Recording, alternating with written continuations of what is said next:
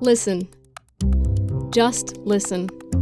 I'm Shannon Sullivan, and this is the Second Story podcast. Second Story is Serendipity Theater Collective's hybrid performance series of stories, wine, and music. A collaboration among writers, actors, musicians, and others to create good stories and good times. The stories are written by the performers themselves, sometimes funny, sometimes poignant, always thought-provoking. And now, recorded at last year's New Year's celebration, Second Story company member Kim Morris.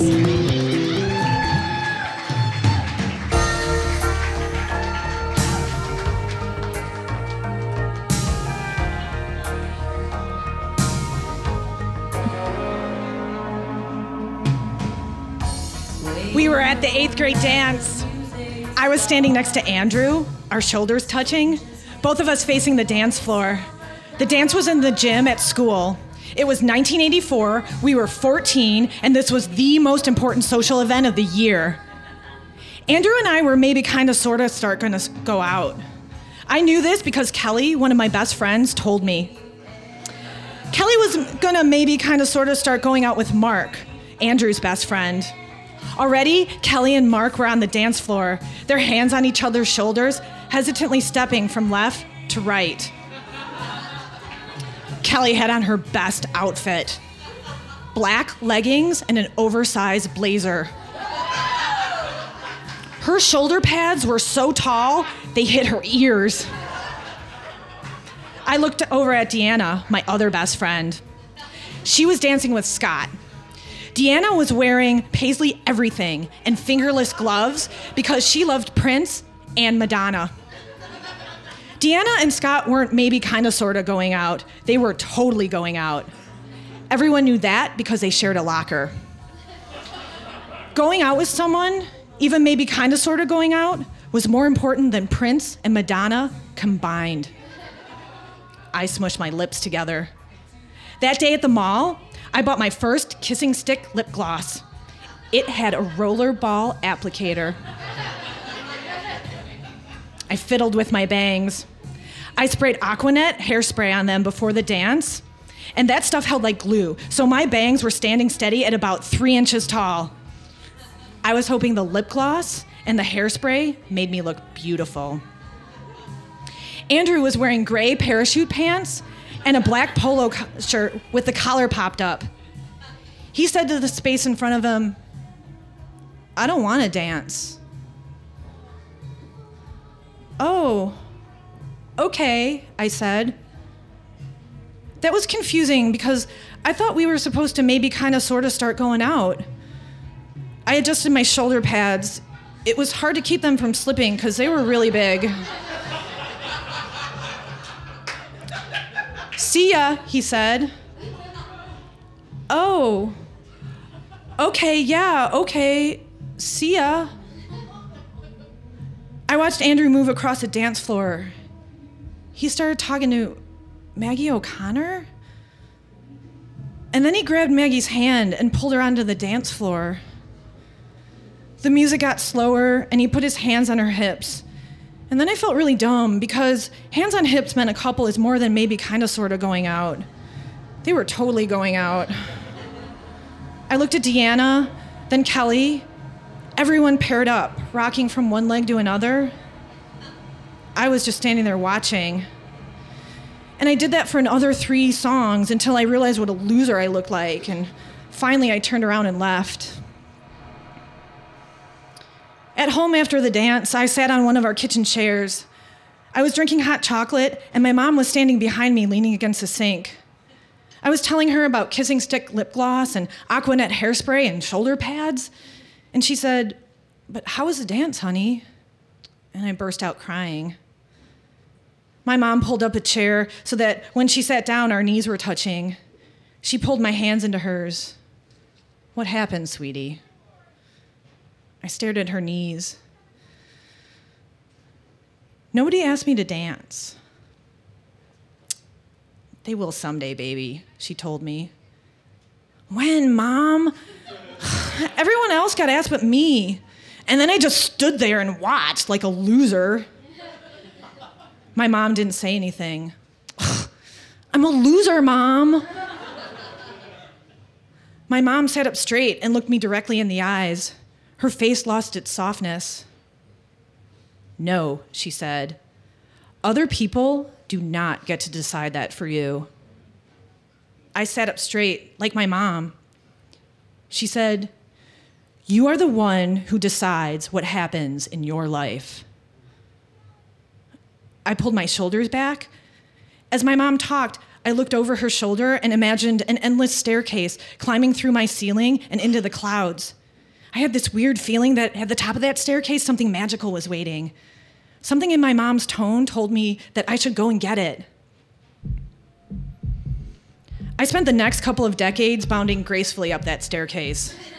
And by bounding gracefully, I mean I eventually traded the lip gloss for expensive lipstick, the sky-high bangs for conditioned, flat-ironed hair, and the shoulder pads for tight t-shirts and slinky jeans. And then last year, I was at this loft party for New Year's. To look at me, you would have thought I was cool. I wore 3-inch heels, skinny rocker jeans, and a t-shirt with sequins. I was at the party with 2 of my friends, Lisa, my roommate, who had a tattoo of a tree down the length of her back, which she showed off with a backless dress, and Kara, my best friend, who had the most amazing hip-length blonde dreads. There was a crowd on the dance floor, and they looked like a huge container of Jiffy Pop. I swept my eyes around the room and counted the number of guys I wouldn't talk to. A DJ was playing, except he wasn't playing, he was spinning. And I knew this because I knew him, and there was a lingo, and I pretended I knew it. My face was made up in expensive makeup. I looked like the idealized version of myself. I was not the idealized version of myself. Tony walked over to us. I used to work with him at this shitty office job downtown. Tony was smart and funny and so comfortable in his own skin, it seemed like he floated when he walked. I always fantasized about taking his clothes off. Except the fantasy always ended abruptly because whenever I'd get to the best part, I'd suddenly see a flashing neon sign over his head that would remind me that I was a loser standing on the sidelines watching other people dance. And needless to say, that always killed the fantasy. Tony had on Levi's, though, which hung from his hips in that way that always makes me think whoever designed Levi's for guys should win the Nobel Peace Prize. I chugged my beer. That was a mistake, because then I had nothing to do with my hands. Tony stood next to me, and we faced the dance floor. Our shoulders were touching. "How's that story you're working on?" he said. I watched him out of the corner of my eye. "Fine." I couldn't remember which story he was talking about. I was working on 3 at the time, and then it suddenly occurred to me that I probably babbled to him about one of them, like I always did whenever I was trying to work something out. And did I babble to him about that ghost story I was trying to write? Man, that story was not ready to be talked about. Shit, did I trap him at a party and babble? God, I hate it when I babble.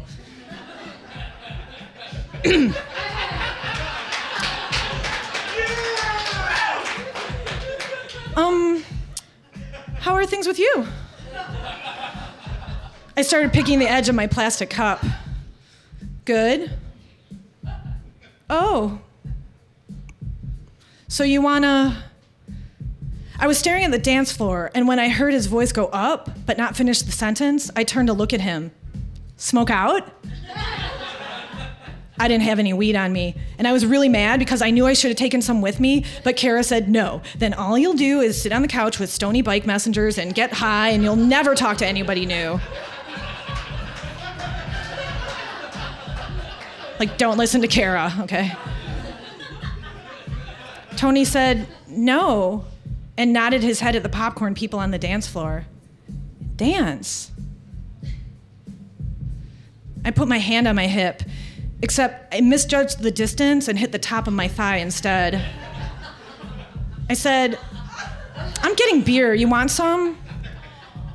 I could tell he was about to say something, so quickly I said, "Right, you have some." I marched across the floor and over to the keg. I was confused. I mean, why would Tony want to dance with me? I looked around the room. There were a lot of very beautiful people there. When I blinked, I could see behind my eyelids a neon sign announcing my loserness. I got in line for the beer. On the couch, adjacent to the line, sure enough, stony bike messengers. In front of me, drunk girls stumbled into each other. There was a tall dude standing next to me, but when I turned to look at him, I didn't see him. I saw my staircase, climbing through the ceiling and into the clouds. And then something in the room shifted. The words my mom said to me when I was 14 flew into my head, and I got it. Not what she said, but what she meant. The neon sign with the loser message behind my eyelids, it disappeared. I said to the staircase, "What the fuck am I doing?" The tall dude said, "Waiting for beer."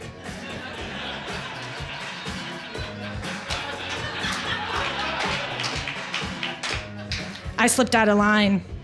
As I turned to face the dance floor, my hips caught the light and it splattered a kaleidoscope pattern over the room.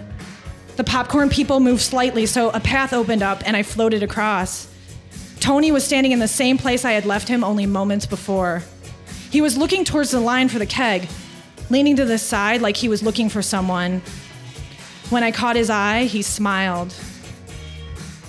I smiled back.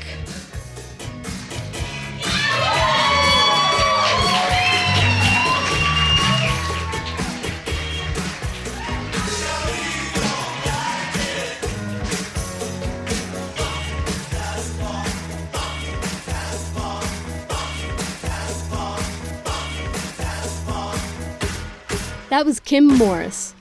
If her story gives you ideas for your own second story, we'd love to hear them. Please join us for our ongoing series at Webster's Wine Bar and our inaugural monthly performance series at the Morseland on December 16th, or one of our upcoming special events. This December 31st, join us at Red Kiva to celebrate the new year, and at Maxim's on December 10th for What's New and What's Next in Chicago Publishing, hosted by the Chicago Department of Cultural Affairs. Visit our website for more details. Second Story Podcast is brought to you by Amanda Delheimer, Megan Steelstra, Shannon Sullivan, Miles Pulaski, Mikhail Fixel, and Nick Kawahara. I am Shannon Sullivan. Serendipity is funded in part by the Gaylord and Dorothy Donnelly Foundation, the Illinois Arts Council, a state agency, the Richard H. Driehaus Foundation, City Arts Grants, the Chicago Community Foundation, a part of the Chicago Community Trust, and listeners just like you. To find out more about Second Story, the performances, and our performers, or to make a donation, visit us at storiesandwine.com.